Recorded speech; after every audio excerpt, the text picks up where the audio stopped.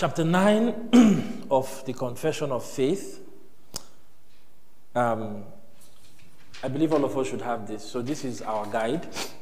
You don't have to keep it. You don't have to keep it in church. This is the last day that I'll be looking at chapter 9. So you can take it home.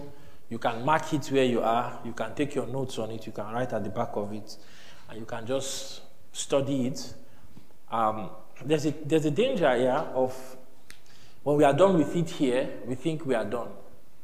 When we are done with it together, some of us might think, oh, it's not free will. I know free will. There's nothing I'm going to do again. But the scripture passages are there to help us, perhaps in the future, when we encounter some fresh confusion, perhaps when we have some questions people are asking us, perhaps when we are even studying the Bible and we are like, but this thing does not align with what we've learned before. We can always come back to this material. It's supposed to be for our own continuous consumption. So tonight we are meant to be in paragraph 5, but paragraph 5 is not so much. Paragraph 5 is actually much. When I say it's not so much, it's just 2 lines, but it is one of the grandest truths that can be found in Scripture. When I say grand, it is, I don't know how to put it. All biblical truths are grand. They are big and they are heavy. But this one, it has its own heaviness in a way that we will see, hopefully, as God helps us tonight.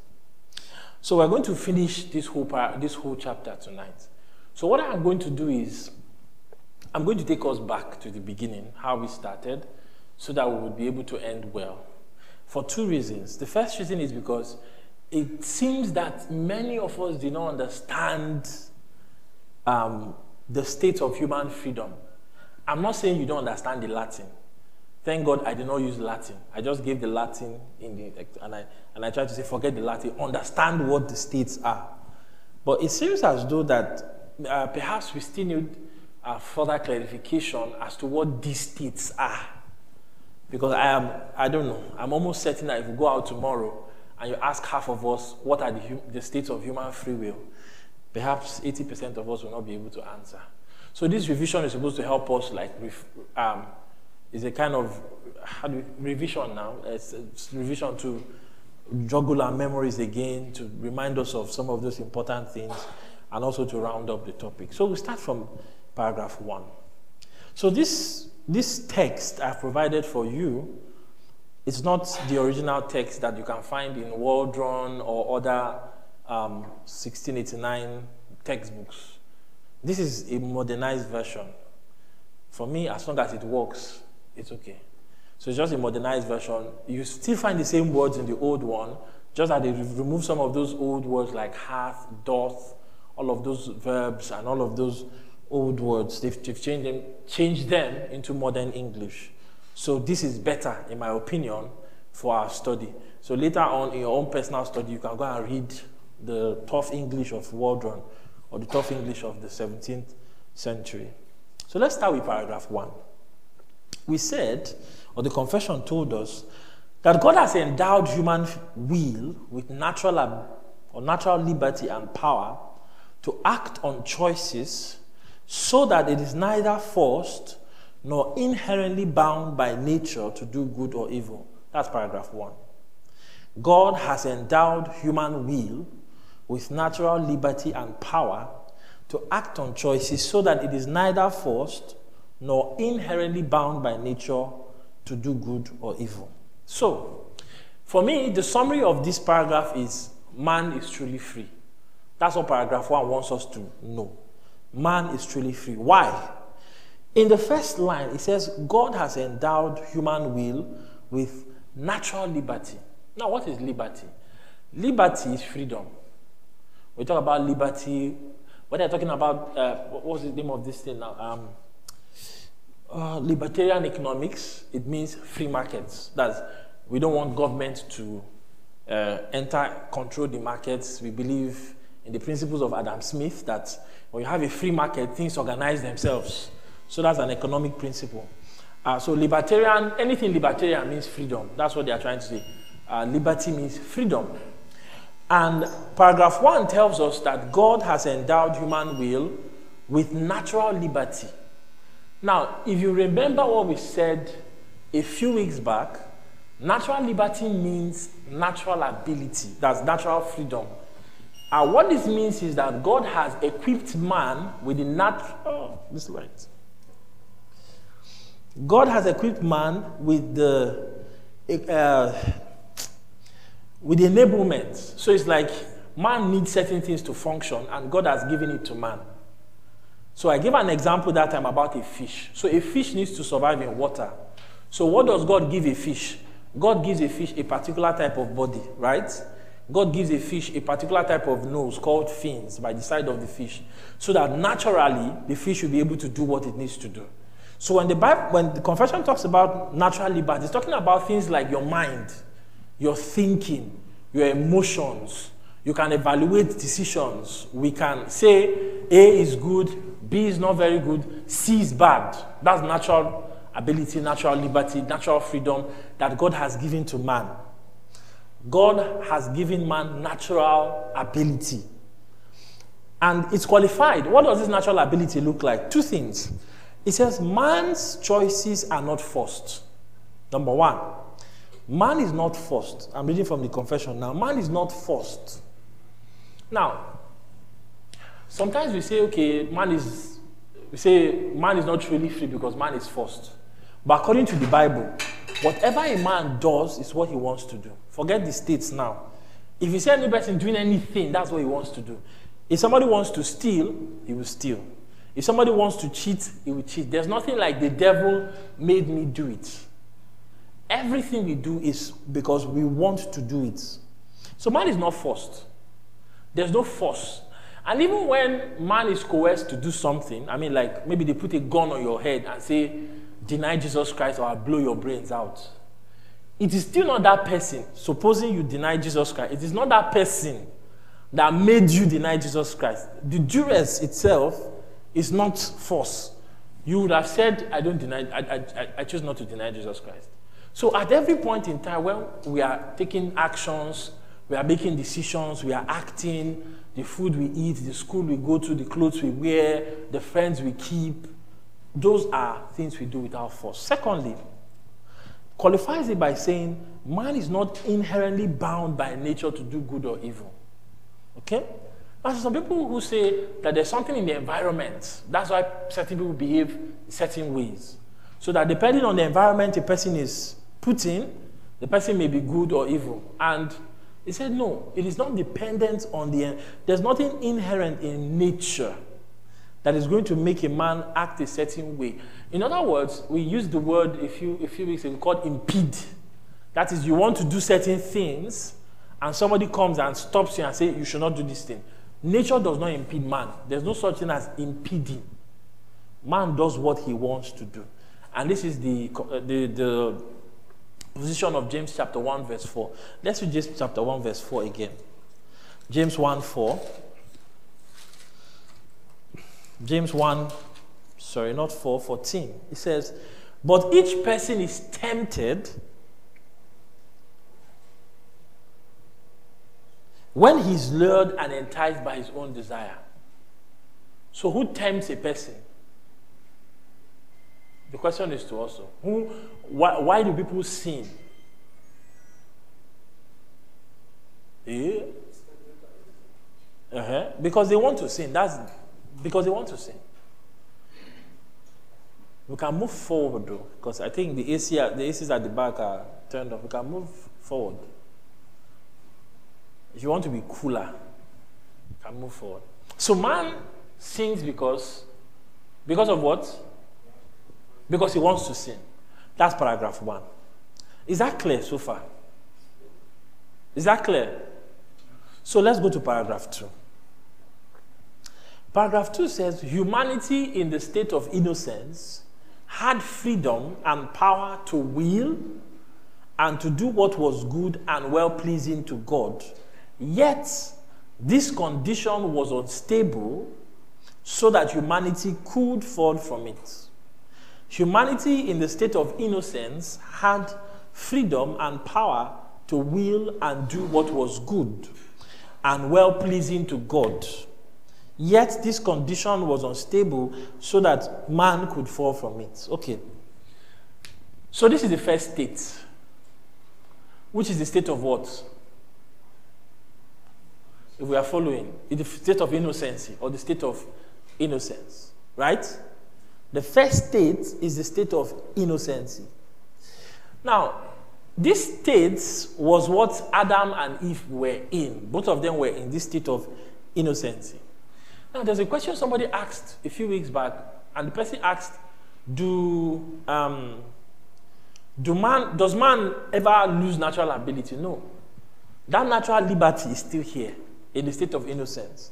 That's enabling, that brain, that emotion, that will to do certain things how man wants to do it. So man is still doing what he wants to do here. It's not as if natural ability is dependent on any of the states. Natural ability, natural liberty goes across every of the states. Man is not forced, man is not coerced, man is not being acted upon by his environment.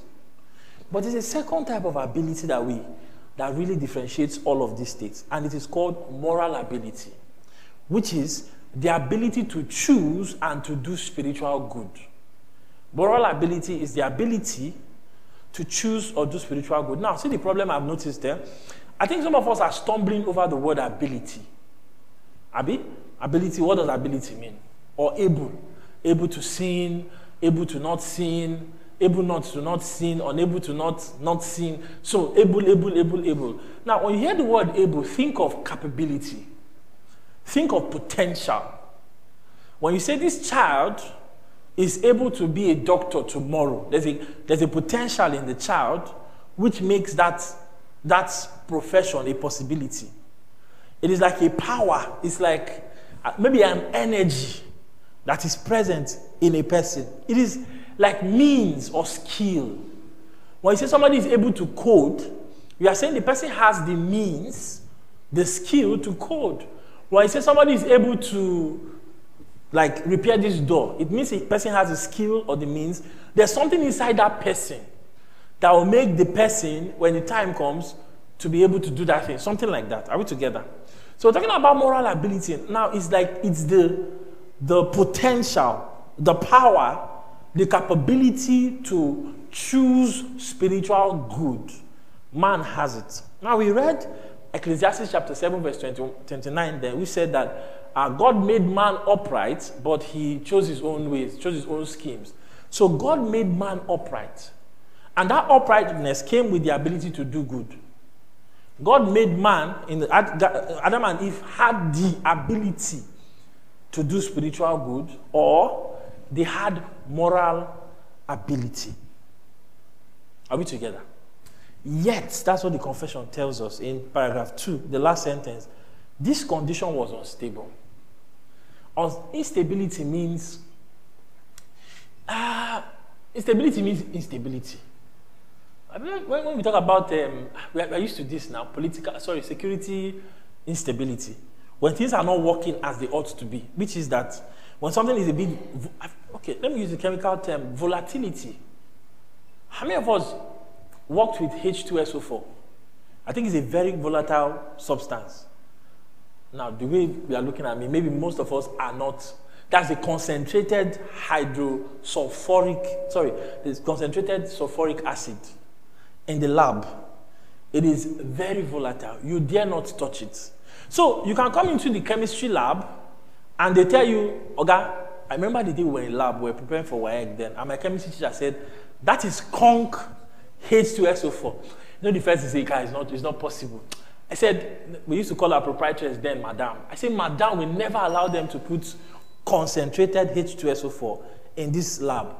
Apparently, it was true. It was concentrated. And the proof that it was concentrated was that my chemistry teacher did not allow us to touch it. It's concentrated. So it can look calm, Abi, but it's volatile. So there are certain things you carry close to sulfuric acid and you get a reaction, sharp. In fact, most chemical substances that can explode, under certain conditions, they are volatile. But that volatility means it is unstable. Now, some chemical substances must be kept at freezing point. That's 0 degrees Celsius. The moment you begin to apply heat to it, it begins to change color. It changes shape. It changes smell. All of those things. Now, in the Garden of Eden, the will of man was in a state of seeming volatility. It's unstable. So it can explode or it can stay stable. Now the problem we have is we think Adam had enjoyment. No, Adam was in a very unstable position. So Adam could good or bad. Does that make sense? Good or bad. It's not as if Adam will be doing good. So Adam can be doing good. Something happen, Adam will do bad. Something like that. Now, if you look at the bottom of this sheet, now, the state of innocency is marked by two things. Ability to sin and ability to not sin. That's why it's unstable. What does that mean? Adam has the power. He can choose to sin. Abi? We talked about potential. We talked about power. We talked about means and skill. He was able to sin, which means Adam can say, I want to sin against God. But Adam could also say, I don't want to sin against God. Are we together? Able to sin, on one hand, I can stretch my hand and take the apple and eat it. And I can also tell the devil, get thee behind me, Satan. Adam could have done that. That's what it means by instability. Adam could have said, okay, Satan, bring now. Let's have fun. Let me eat of the apple. And Adam could have also said, go away from me. This is what God has said. This is what God has said. So paragraph 2 is telling us about the state of innocency. That Adam had the ability to sin and also had the ability to not sin. Does that make sense so far? Paragraph 3. It says humanity, by falling, so you see how they changed the word man. That's what the old guys used to call humanity, man. But humanity, by falling into a state of sin, so something has happened now. What happened? Genesis chapter 3. Man sinned against God, and humanity fell into a different state. So the state of innocency has finished. Okay? Man is now in a different state. So, in a state of sin, paragraph 3, man has completely lost all ability to choose any spiritual good. What ability is this talking about? Moral ability. Remember, we define moral ability as the ability to choose spiritual good. That is to say, this thing is good towards God, and I will do it. In the state of sin, man more lost moral ability. Now let's go back again. Paragraph 1. Natural ability is always present in man. That is the mind, the thinking, the will, the emotions, and all of those things that will make a man marry this woman or not marry this woman, that will make a woman cook this soup or not cook this soup, that will say, okay, this food is bad, I want to throw it away. That ability is still there. So man is still doing his own thing. He's not forced. He's not coerced. He's still doing what he wants to do. The problem, however, is that he can no longer do spiritual good. Now, what is spiritual good? It is good that is truly good toward God. It is good that is Godward. Now, can man do normal good? Yes, man can do good. Man can pay school fees for his neighbor. He can even supply cash. No, cash is scarce. He can go and find cash and come and share for his neighbor and say, when they suffer for this compound, do take cash. Man can do those things. But once it comes to spiritual good, good that is upward, in the state of sin, man has lost that ability. Man has lost moral ability. Let's go on. He said, thus, people in their natural state. Now, this natural state is talking about, this is now in terms of like disposition. You know, Adam was the only one in the state of innocence. Everybody that is born from Adam, naturally now, will do what? They are absolutely opposed to spiritual good and they are dead in sin. So every other person, once Adam introduced humanity into the state of sin, every human being that was ever born and that will ever be born will never be able to do what is called spiritual good towards God. Man has natural ability, but he has lost moral ability. And if you look at the bottom of your page, we say man is able to sin. That is, he can sin. That's what we are saying. Man can sin now, but man is unable to not sin. That is, man cannot bring himself to not sin. Are we together? It It's a double negative. Sometimes double negatives are hard to grasp. But man cannot say, I will not sin. He has the power to sin, but he does not have the power to say, I will not sin. That's what it means by unable to not sin. So is that clear so far? Are we sure? Let's turn to Romans chapter 3. Romans chapter 3, I'll read from verse 9 to 12. Romans chapter 3, verse 9. It says, what then? Are we Jews any better off? No, not at all. For we have already charged that all, both Jews and Greeks, are under sin, as it is written. What is written? None is righteous. No, not one. No one understands. No one seeks for God. All have turned aside. Together they have become worthless. No one does good, not even one. So you have a universal set of people. Sorry, I'm using a lot of maths, chemistry, physics things. You have a universal set. A universal set means, is there anything outside the universal set? If you say a universal set of people. What's a universal set? So, sorry. Light. Have you done set theory in school? Light. What class are you in? You've done set theory in school. So what help us? You help us. What is a universal set? Please give her the mic. Or can anybody help us? What is a universal set? Anybody? Let's not put light on the... Universal set is a set of sets that have similar components. Okay. Okay. It's a set that has similar elements now. Elements. Okay. A universal set, if you have a set, a universal set is a set that comprises of everything, all the elements. So if you have a set of okay, let me use this example. You know, everybody, election is our mind. You have a set of all registered, not even registered. You have a set of all current PVC holders. Let's call that the universal set. Now, in that set of current PVC holders, another set may be those who are not in their place of voting, that you've not been able to transfer. A set may be those who don't have intentions to vote. You might have a set of those who want to vote. Inside that set, there are those who went and the INEC people did not come. There are those who went and their vote was invalid. No, we are Nigeria now. There are those who went and their vote was... Now that's a universal set, PVC holders. Now the set that the Apostle Paul is talking about in Romans 3 is the set of all men. And he said, inside all the set of all men, there is no one that does good. There's no one that chooses God. That moral ability has been lost. There is no one. There's nothing outside the set. It's a universal set. There's no one. Consequently, man needs God. Paragraph 3 teaches us that man needs God. Philippians 1 verse 29. Man needs God to grant him faith. Acts chapter 11 verse 18.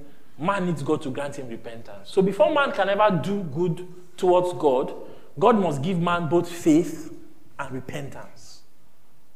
Before man can do good. That's salvation basically. Man must be saved by Jesus Christ before he can do good. That's paragraph 3. So we said the state of sin is what? Able to sin. Man can sin.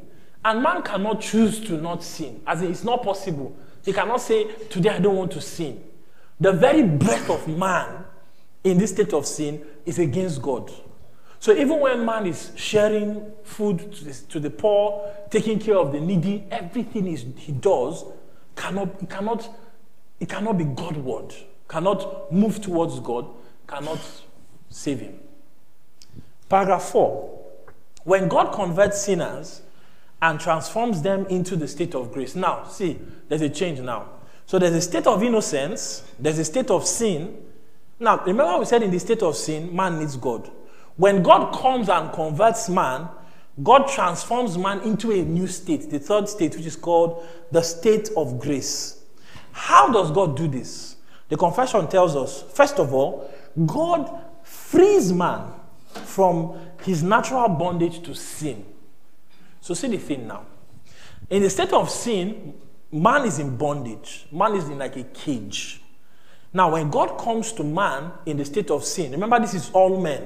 When God comes to save any man who is a sinner, God does it by translating him from the domain of darkness, Colossians chapter 1 verse 13, and moving him. So what God does is, God does a deliverance operation. God goes there, God breaks the chain, takes the man and moves him into an entirely different realm. So what God does is, God frees man from his default bondage to sin. That is the state of grace. And what does God do again? God, by his grace, now enables the man to will and to do freely what is spiritual good. See the difference now. In the state of sin, remember we said man can do bad, which is sin, but man cannot bring himself to do good. In the state of grace, God has moved man to a different realm. He has delivered man. Man can still sin because, there's still presence of sin. But God now enables man to say no to sin. Man can now say, sin, I'm not going to do. I know they do. So, Titus chapter 3, the grace of God has appeared to all men, teaching us to say no to ungodliness. Man can now say, I am not going to sin. Even if this I am not going to sin is not perfect, it's still there. Even if man has indwelling sin, it's still there. So what's the difference between Adam in the state of innocence and this guy? This guy has ability and is not unstable. Which is why I think the Christian is far better than Adam. The Christian can say, I am not going to sin. Now somebody say, how is that possible? Actually, the Bible teaches it's possible. Anytime we sin, if we are Christians, it's because we want to sin. Now, in Romans chapter 6, the apostle begins to develop a doctrine about slavery and freedom. Now, we were slaves before to sin. We were in bondage to sin. Now, when God delivered us, we are no longer under dominion to sin. What that means is, sin does not have power. Sin does not have control. Sin does not dictate the life of a believer. God, Philippians chapter 2 now, God is working in the believer both to will, so God is birthing new desires in the Christian, the person in the state of grace. God is changing things from the inside. And God is also giving the person the ability. So God is changing you from the inside, your desires, and God is giving you the energy, the enablement to go and do those things.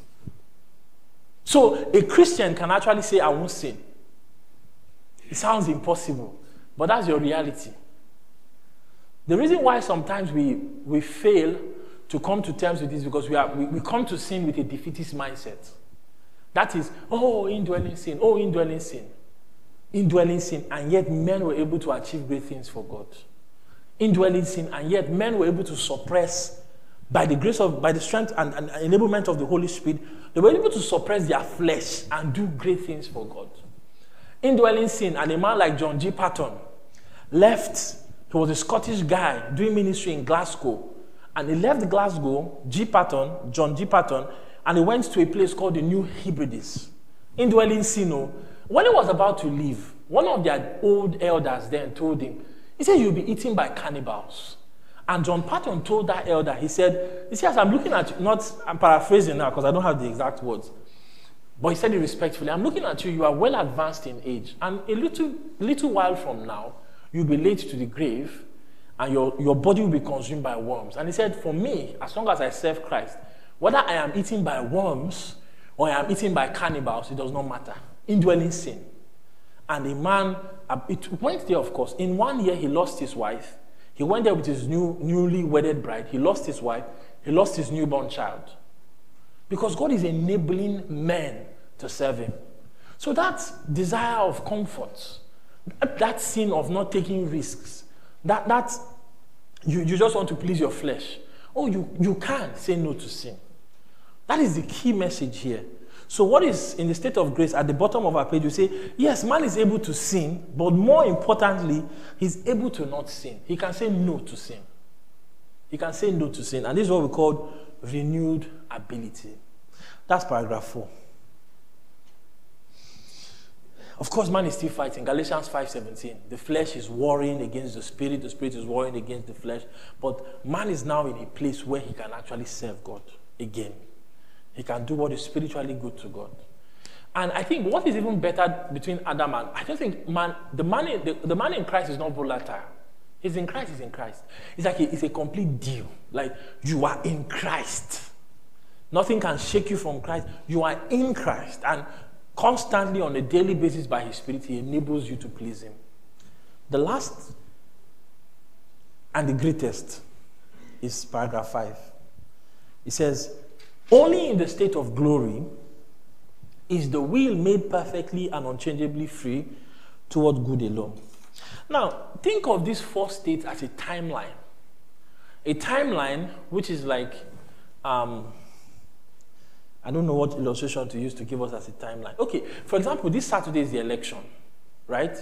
So the INEC, the Independent Electoral Commission, gave a timeline many months back about how this thing is supposed to run.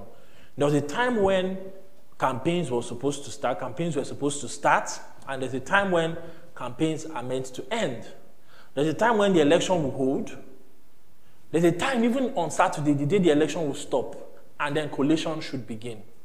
So an INEC officer cannot come and say, I came to the place by 9, or nobody did here. So 3 people voted, you now collate it and send it to the rec. They can't do that. So there's a timeline. There's a timeline when collation will begin from polling units, wards, like that, till you get to the state level. Abi? And there's a time when it will be announced. You can't be collating results for 1 year. There's a time when it will be announced. There's a time when the new president will be sworn in. There's a timeline. Now, these 4 states are the timeline across what we call redemptive history. Redemptive history is a history of God and his people. So, right in the beginning, in Genesis chapter 1, we see the state of innocence. Genesis 1-2, getting into Genesis chapter 3. Then in Genesis chapter 3, we see the state of sin, which runs, I would argue, down to the book of Revelation. And yet, in Genesis chapter 3, we see the state of grace as well. So as men are in bondage to sin, God is also saving men. And that runs also to Revelation to the end. Then the state of glory is the final one, which is not happening and has not happened yet. This one will happen sometime in the future, depending on how you die, or depending on whether the Lord comes back. So what I want to do quickly in the next few minutes is to tell us how the state of glory looks like. And the major question I would try to answer for us or ask is, what happens after a Christian dies? What does it look like? Now, after Jesus left the church, and in the book of Acts, you see a lot of workings of the apostles, and even after the book of Acts, you see the epistles, the missionary. Paul did a lot of work, Peter, and the early church did a lot of things. After that age passed, they did not really think about dying for Christians. So if you read church history, the early church fathers, they were not really thinking about what will happen after a Christian dies. You know why? They thought Jesus was coming back like, nah. Now there's a difference between the coming of the Lord is near and the coming of the Lord is soon. They are 2 different things. Now, so we can talk about this one later. There's a difference between saying the coming of Jesus is impending and the coming of Jesus is imminent. One is saying, I think imminent is saying, for example, if you say the elections are imminent, it means that there's a date is coming, we are sure it's coming. Abi? But the coming of the Lord is not that way. The coming of the Lord is near, which means, like Paul said, we are closer to our salvation than when we first believed. How close we are, we have no idea. But the fact is that Jesus will come back. So when people say Jesus will come back very soon, I don't want to say that's an incorrect. It depends on what the person means. But the Bible does not say Jesus will come very soon. Very soon means in terms of time is that sharp. I think it's always put in the near. The coming of the Lord is approaching. It's coming by. So these people in the early church thought that Jesus was coming back Like, nah. I said, that's what they were thinking. And so time began to pass. And then some of them began to ask themselves, okay, now we have to teach our people what happens after Christians die. So this was where there was now confusion. One group of people began to say, when a Christian dies, he goes into a sort of intermediate state. Because in their theology, they had not yet developed. Now, a lot of things about early church theology and the church fathers is that you see a lot of weird things. You see things that will make you shout and say, yeah, why then are we quoting these? Why are we quoting these guys? So somebody now said, believers, after they die, go into a place.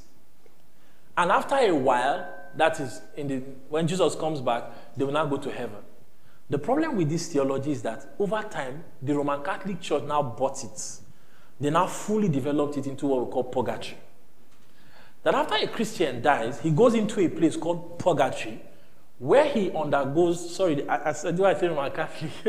He goes into a place where he undergoes like further cleansing, right?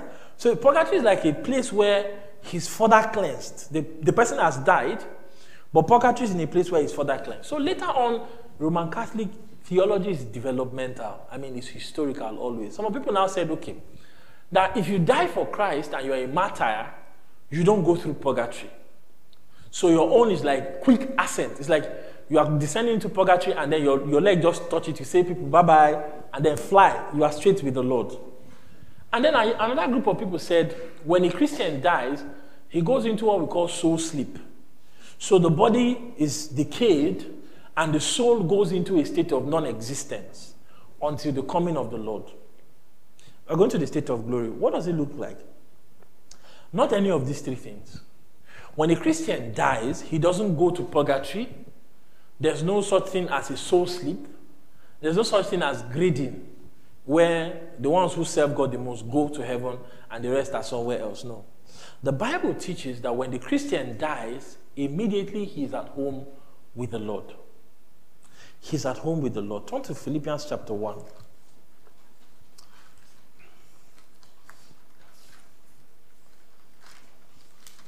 Philippians chapter 1 and verse 23.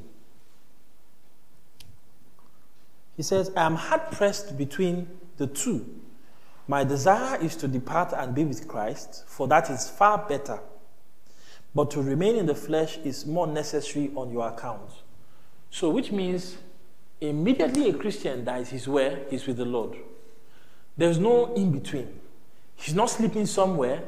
He's not being cleansed somewhere. He's not being changed somewhere. The moment a Christian dies. Now, what is death? Simple. Biblically, I believe that the Bible teaches that death is the separation of the soul from the body. So at the point of death, the soul leaves the body. So man is not tripartite anyways, that's what I'm trying to say. So the soul leaves the body at the point of death. So the body goes to the ground and the soul of man is taken up immediately to God. But what does this look like? Hebrews chapter 12 verse 23. Hebrews chapter 12 verse 23.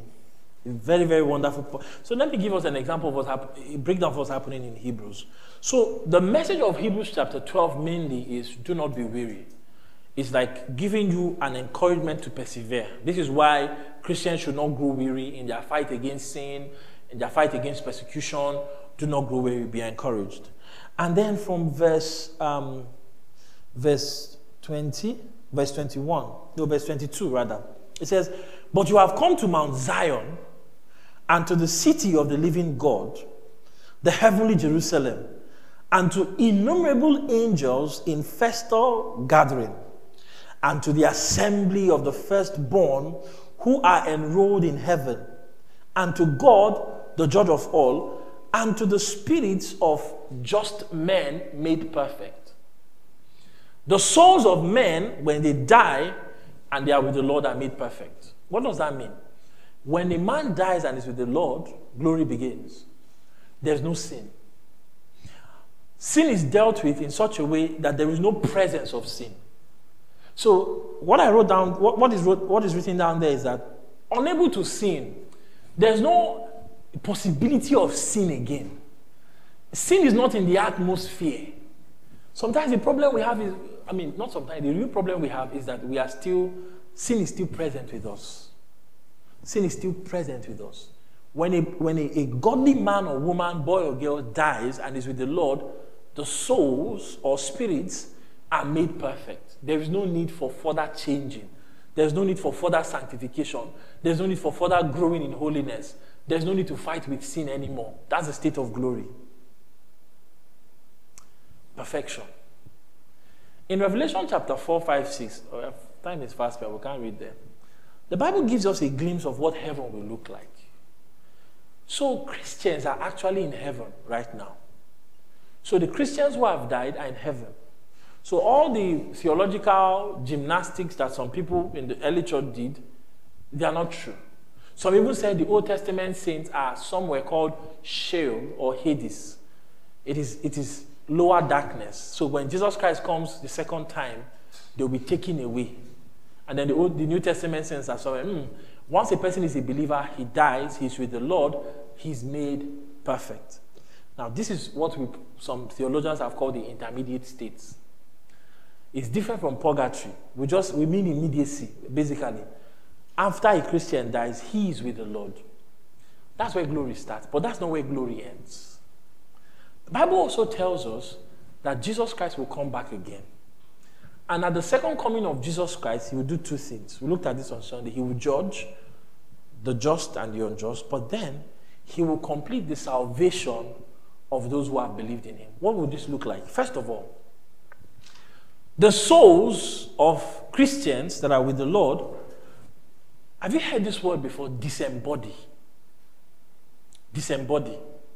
Now, the separation of body from the soul is called disembodiment. So at death, what happens is disembodiment. So the souls of men that are perfect in heaven are what we call disembodied souls. That is souls that are separated from the bodies. What is the spelling? D-I-S, embody, E-M-B-O-D-Y. So the souls of Christians now are disembodied and they are with the Lord. But when Jesus will come back again, those souls will be reunited with their bodies so that the dead in Christ will rise first. So their bodies that are here will rise, but the bodies will not rise the same way they died. These will now become perfect bodies or spiritual. We'll read the scripture, don't worry. Perfect bodies or spiritual bodies, they will be joined with the souls. And those who are alive, who are Christians, at the point of Christ's return, will be caught up in the air with those people. So if Jesus Christ were to come back today, for example, our bodies will be changed immediately and we are caught up with him in the air. That's glory final. So believers who are dead now are in a state of glory, awaiting their resurrection bodies which will be given to them when Jesus Christ returns. And we that are alive, if we die, we join them in a state of perfection, yet awaiting our resurrection body. But the time will come. Remember, we talked about redemptive history. There's a timetable when Jesus Christ will return again. And upon the return of Jesus Christ, everybody who belongs to him will have a new body. That is when we will now dwell into what the Bible tells us is the new earth, the new heavens, the new Jerusalem, Revelation 21 and thereabouts. So that's what we call the final and glorified states. So glory looks two ways, basically. The first state for glory is the Christians who die are in glory, and then at the end of all things, when Jesus Christ returns, there will be final glory, or the proper glorified state. Somebody say, where is this in the scripture? Turn to 1 Corinthians chapter 15. 1 Corinthians chapter 15, we'll read from verse 35. This is quite a long reading, but everything I'm saying is here. Or most of it anyway. Say, but someone will ask, how are the dead raised? With what kind of body do they come? You foolish person. What you sow does not come to life unless it dies. And what you sow is not the body that is to be, that is when you die. It's not the body that is to be, but a bare kernel, perhaps of wheat or of some other grain. But God gives it a body as he has chosen, and to each kind of seed its own body. 39. For not all flesh is the same, but there is one kind for humans, another for animals, another for birds, and another for fish. There are heavenly bodies and earthly bodies, but the glory of the heavenly is of one kind, and the glory of the earthly is of another. There is one glory of the sun, and another glory of the moon, and another glory of the stars, for star differs from star in glory. 42. So it is with the resurrection of the dead. What is sown imperishable, what is raised is imperishable. What is sown is perishable, what is raised is imperishable. It is sown in dishonor, it is raised in glory.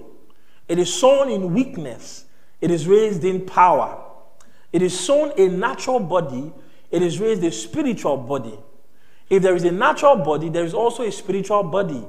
Thus it is written, the first man, Adam, became a living being. The last Adam became a life-giving spirit.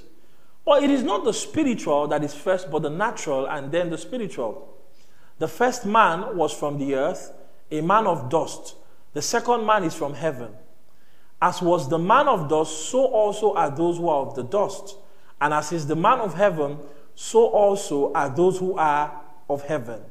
Just as we have borne the image of the man of the dust, we shall also bear the image of the man of heaven. 50 or 51. Behold, I tell you a mystery. We shall not all sleep. Talking about those who are alive when Jesus Christ will return. But we shall all be changed in a moment, in the twinkling of an eye, at the last trumpet.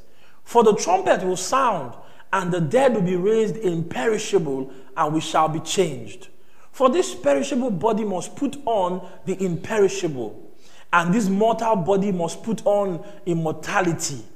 When the perishable puts on the imperishable, and the mortal puts on immortality, then shall come to pass the saying that is written, death is swallowed up in victory. O death, where is your victory? O death, where is your sting? The sting of death is sin, and the power of sin is the law. But thanks be to God who gives us victory through our Lord Jesus Christ.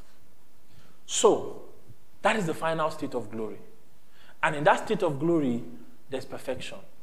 We are with God. We are seeing him. This is what John is talking about in 1 John chapter 3, verse 2. It does not yet appear. We are children of God. It does not yet appear what we will be like. But we know this, that when we see him, when he returns, we will be like him. No sin. And there's no instability here. It's not possible now in that state for Christians to go back to any of these previous. Remember, it's a timetable. Just as the time will come, election has finished. Unless there's a runoff. Anyways, election might not finish. But that's something else. Just as a time when you have a new president, there's a time when the believers will be in glory. And at that point, nothing can take them back. You can't go back. You can't go back. In the timetable of things, in God's redemptive history, that will be the final thing that will happen. We cannot go back. I'll give you some more scriptures to read because of time. Philippians chapter 3, verse 20. Revelation chapter 21, verse 22 to 23. John chapter 5, verse 28 to 29. 1 Thessalonians chapter 4, verse 17. 2 Corinthians chapter 5, verse 1 to 4. This all talk about the same thing. So this is the state of glory. And what do we do in light of this? I think first of all, we hope. There's a tendency for us to lose sight of the divine calendar, the divine timetable. You know when you are suffering, you can be swallowed up in the now. The danger for us as believers is that we are swallowed up in the now. When was the last time you heard, I don't want to talk about the wrongness, but there was a time when rapture message was popular. Whether it was proper or not, at least there was a sort of consciousness in the church that, this is not the end. There's an end coming. Now we can hope. At the end of 1 Corinthians 15, it says, be immovable because of this truth, always abounding in the Lord. We can hope. There are times when, especially those of us who are struggling with any kind of sin or habit, when we feel like, man, I will never be free. I will never be free. Freedom is coming. Deliverance is coming. Sometimes it's not even your own sin, right? It may be the sin of your neighbor. You are in a place and every day you hear, somebody is killing somebody. Somebody is impregnating somebody. Somebody is lying against somebody. Somebody is slandering somebody. And then you're like, Lord, when will all this end? Hope. Don't lose sight of the end. Don't lose sight of the end. Sometimes, you see, even our own imperfections in our bodies, some of us have leg pain, head pain, back issues, lung issues, kidney issues, throat issues, all manner of issues, and we are flogged by imperfections of different kinds. There's glory coming. There's glory coming. First of all, you will be with the Lord if you leave this. You'll be in a state of perfection. Oh, but then there is a new body, a spiritual body, a resurrection body that is awaiting you if you are a believer.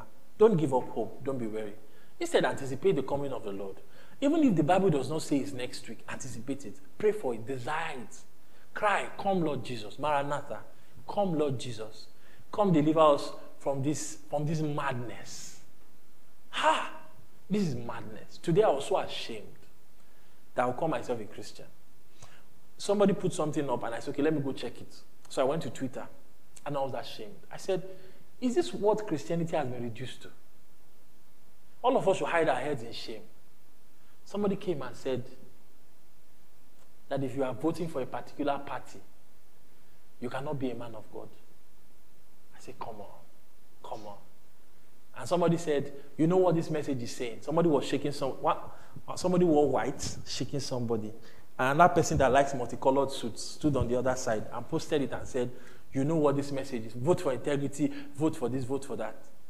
And so God's name is now reduced to a particular candidate or a particular political party. See, hey, maybe we've not read our Bibles. God will humble us. God will humble us. That you put your faith in a man. The church is putting their faith in a man. That's the highest form of stupidity, personally, I've seen in a very long while. That a man is the one that God has ordained. And to speak evil against that man is to speak against God. We are crazy. We are mad. We are mad. Don't worry, some of you are not online. Go on. It's Paul Adefarasin, apparently. And I saw a man giving a... Sorry, I'm not being political. I'm making something here. It is crazy. And so you are tired and saying, Lord, when will you come? When will this madness stop? And on a daily basis, we see men dragging the name of the Almighty through the mud. In the name of what? Prosperity gospel? In the name of what? What is this rubbish? Jesus will come. And we'll be free from all the imperfection. But in light of that, we have work. We live holy lives. In 2 Peter chapter 3, Peter gives this idea that by our lives, there is a sense in which we can hasten the coming of the Lord. That is the consummation of all things. By our lives, by our evangelism, our prayer, and our holy living. Like I said, paragraph 5 is the biggest, and you cannot finish it. So this is just a quick look at this glory that believers will have, either when they die or if you are alive when the Lord comes back. Freedom. Freedom from this madness.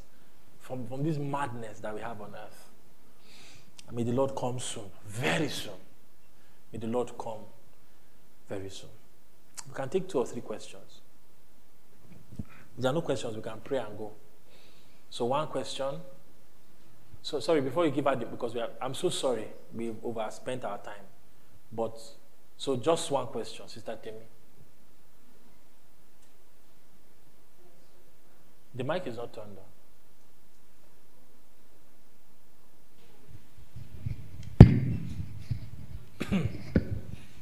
Yeah, my question is from paragraph 4, the state of grace. So if you look at this states of freedom that you put here, it seems like the state of grace and the state of innocency have the same characteristics, that is able to sin, able to not sin.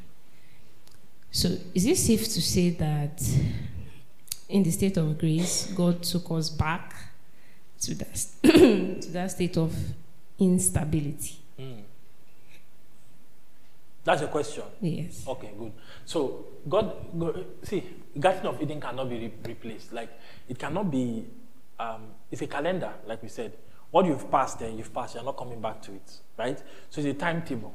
So It's a timetable. Just use the calendar idea. You cannot go back to January the 1st, 2023. It's gone.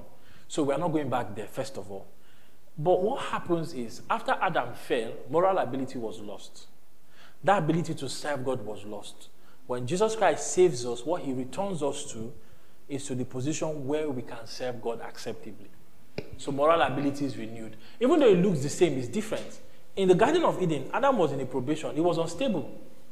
He was unstable. So when you were around when we started talking about sulfuric acid, it's volatile. Adam is volatile. Here we are not volatile. So even though the wordings might seem to point that they are the same, they are not actually the same. What we mean is the moral ability that was lost has been restored. That's why it seems to be the same. Okay, so is it a follow-up question? Yes. Okay. So, and this one is about paragraph 5, the state of glory. So, the state of glory is better, right, than the state of innocence. Of course, it's better than everything. So why did God put us in that state in the first place? The state of does it mean that we needed the fall to experience this state of glory? Okay. Or was there a plan to get us to this state of glory if Adam did not fall? Thank God you asked, was there a plan? I don't know. But I think what was clear in Genesis, let's talk about our responsibility. Let's forget God, whether God did what. If Adam had obeyed God, Adam would have jumped paragraph 3 and paragraph 4 and would have gone paragraph to paragraph 5. But Adam did not obey God. And what we know is that God ordains all things. So Adam's disobedience did not shock God. But in the world of possibilities, where God put Adam, he didn't put him in paragraph 3 or 4. He didn't put him in sin or grace. He put him in innocence. If Adam had obeyed God, Adam would have jumped to, that kind of pass bar when you're in primary school, double promotion, where you clear everybody in primary 2. They'll say, you are too good, take you to primary 4. And then you see small children in JS1. You say, where is it? Say, you are wearing trousers already? You're supposed to be in primary 5. So Adam would have skipped and done double promotion. He would have skipped that the Genesis 3:15 down to when Jesus Christ came and everything. Adam would have just gone to glory straightforward. But Adam failed. And so then there was sin and there was good. What we will not say is that the state of the other things that happened is not plan B. It's not plan B. It was part of God's plan. Why? I don't know. But we know that if Adam had obeyed God, Adam would have gotten double promotion. Straight up. Straight to the state of glory. Okay.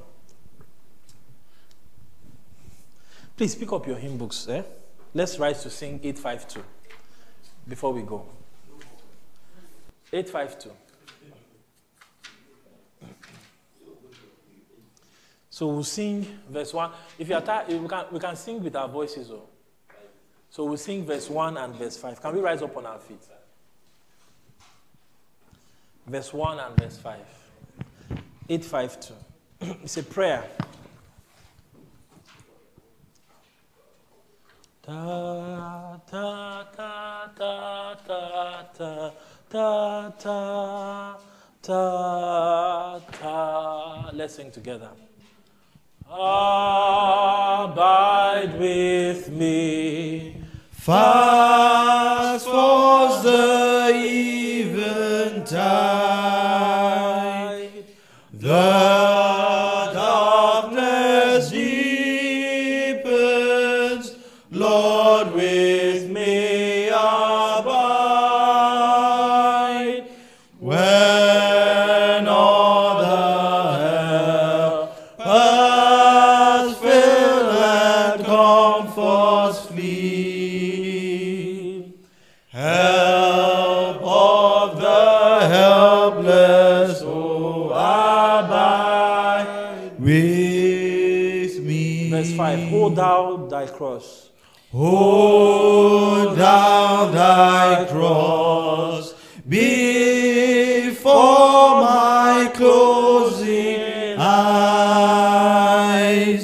Shine through the gloom and point me to the skies. Heaven's morning breaks in shadows flee. In life, in death, O Lord, abide with me. Our Father and our God, we are so thankful. Thankful that you have counted us so privileged that we can hear of these things, that we can listen to these things, that we can look into your word, consider these things, that we can think upon these things. These are grand thoughts. These are high and lofty things. These are things that are in your revealed will. And these are things you've opened our eyes and our hearts by your Spirit to see and to understand and to look upon. Oh, we count ourselves most privileged. We count ourselves as recipients of your mercy and of your grace. And Lord, we ask that you would help us as we have listened to these truths to ponder upon them. As we have listened to these things, as we've considered these things, maybe not be forgetful. Save us, Lord, from forgetfulness. That we may not live here and we allow things to choke your word in our hearts. We allow the troubles of life. We allow our dreams, we allow our disappointments, we even allow our successes and our prosperity to make us forget your word. But keep us constantly in remembrance of these things. And oh Lord, how we long for your return. As we look upon this earth, as we look upon our sins, look upon the sins of other men, we see the imperfections on a daily basis and we are so weary. Oh Lord, we long for your return. Lord, should you come 10, 20 years from now, grant us strength to continue to plod on. Give us courage, give us enablement. Help us to not be weary, but to continue to abound in good works. May our preparation for your return spur us to evangelism, to prayer. May we take our lives serious, our walks with you serious. May we be spurred on to holy living. May we fight our sin. May we fight those things that don't look like you in our lives. May we take mortification serious. May we also seek constantly to grow in grace and in the knowledge of our Savior. As we go home tonight, Lord, we ask that you grant us safe journey. We ask for your safety upon us, upon the city of Abuja. And even as we draw closer and closer to the general elections this Saturday, oh, we ask that you would look upon us with mercy as a nation. Bless all those who will be partaking in this election, particularly the INEC officials and the security forces who will be trying to ensure that all things go well. Then as we will meet again on Friday and on Sunday, we pray that you bring us back here, rejoicing in your work in our lives. In Jesus' name we pray. Amen. And may the grace of our Lord Jesus Christ, the love of God, and the sweet fellowship of the Holy Spirit be with us now and forevermore. Amen.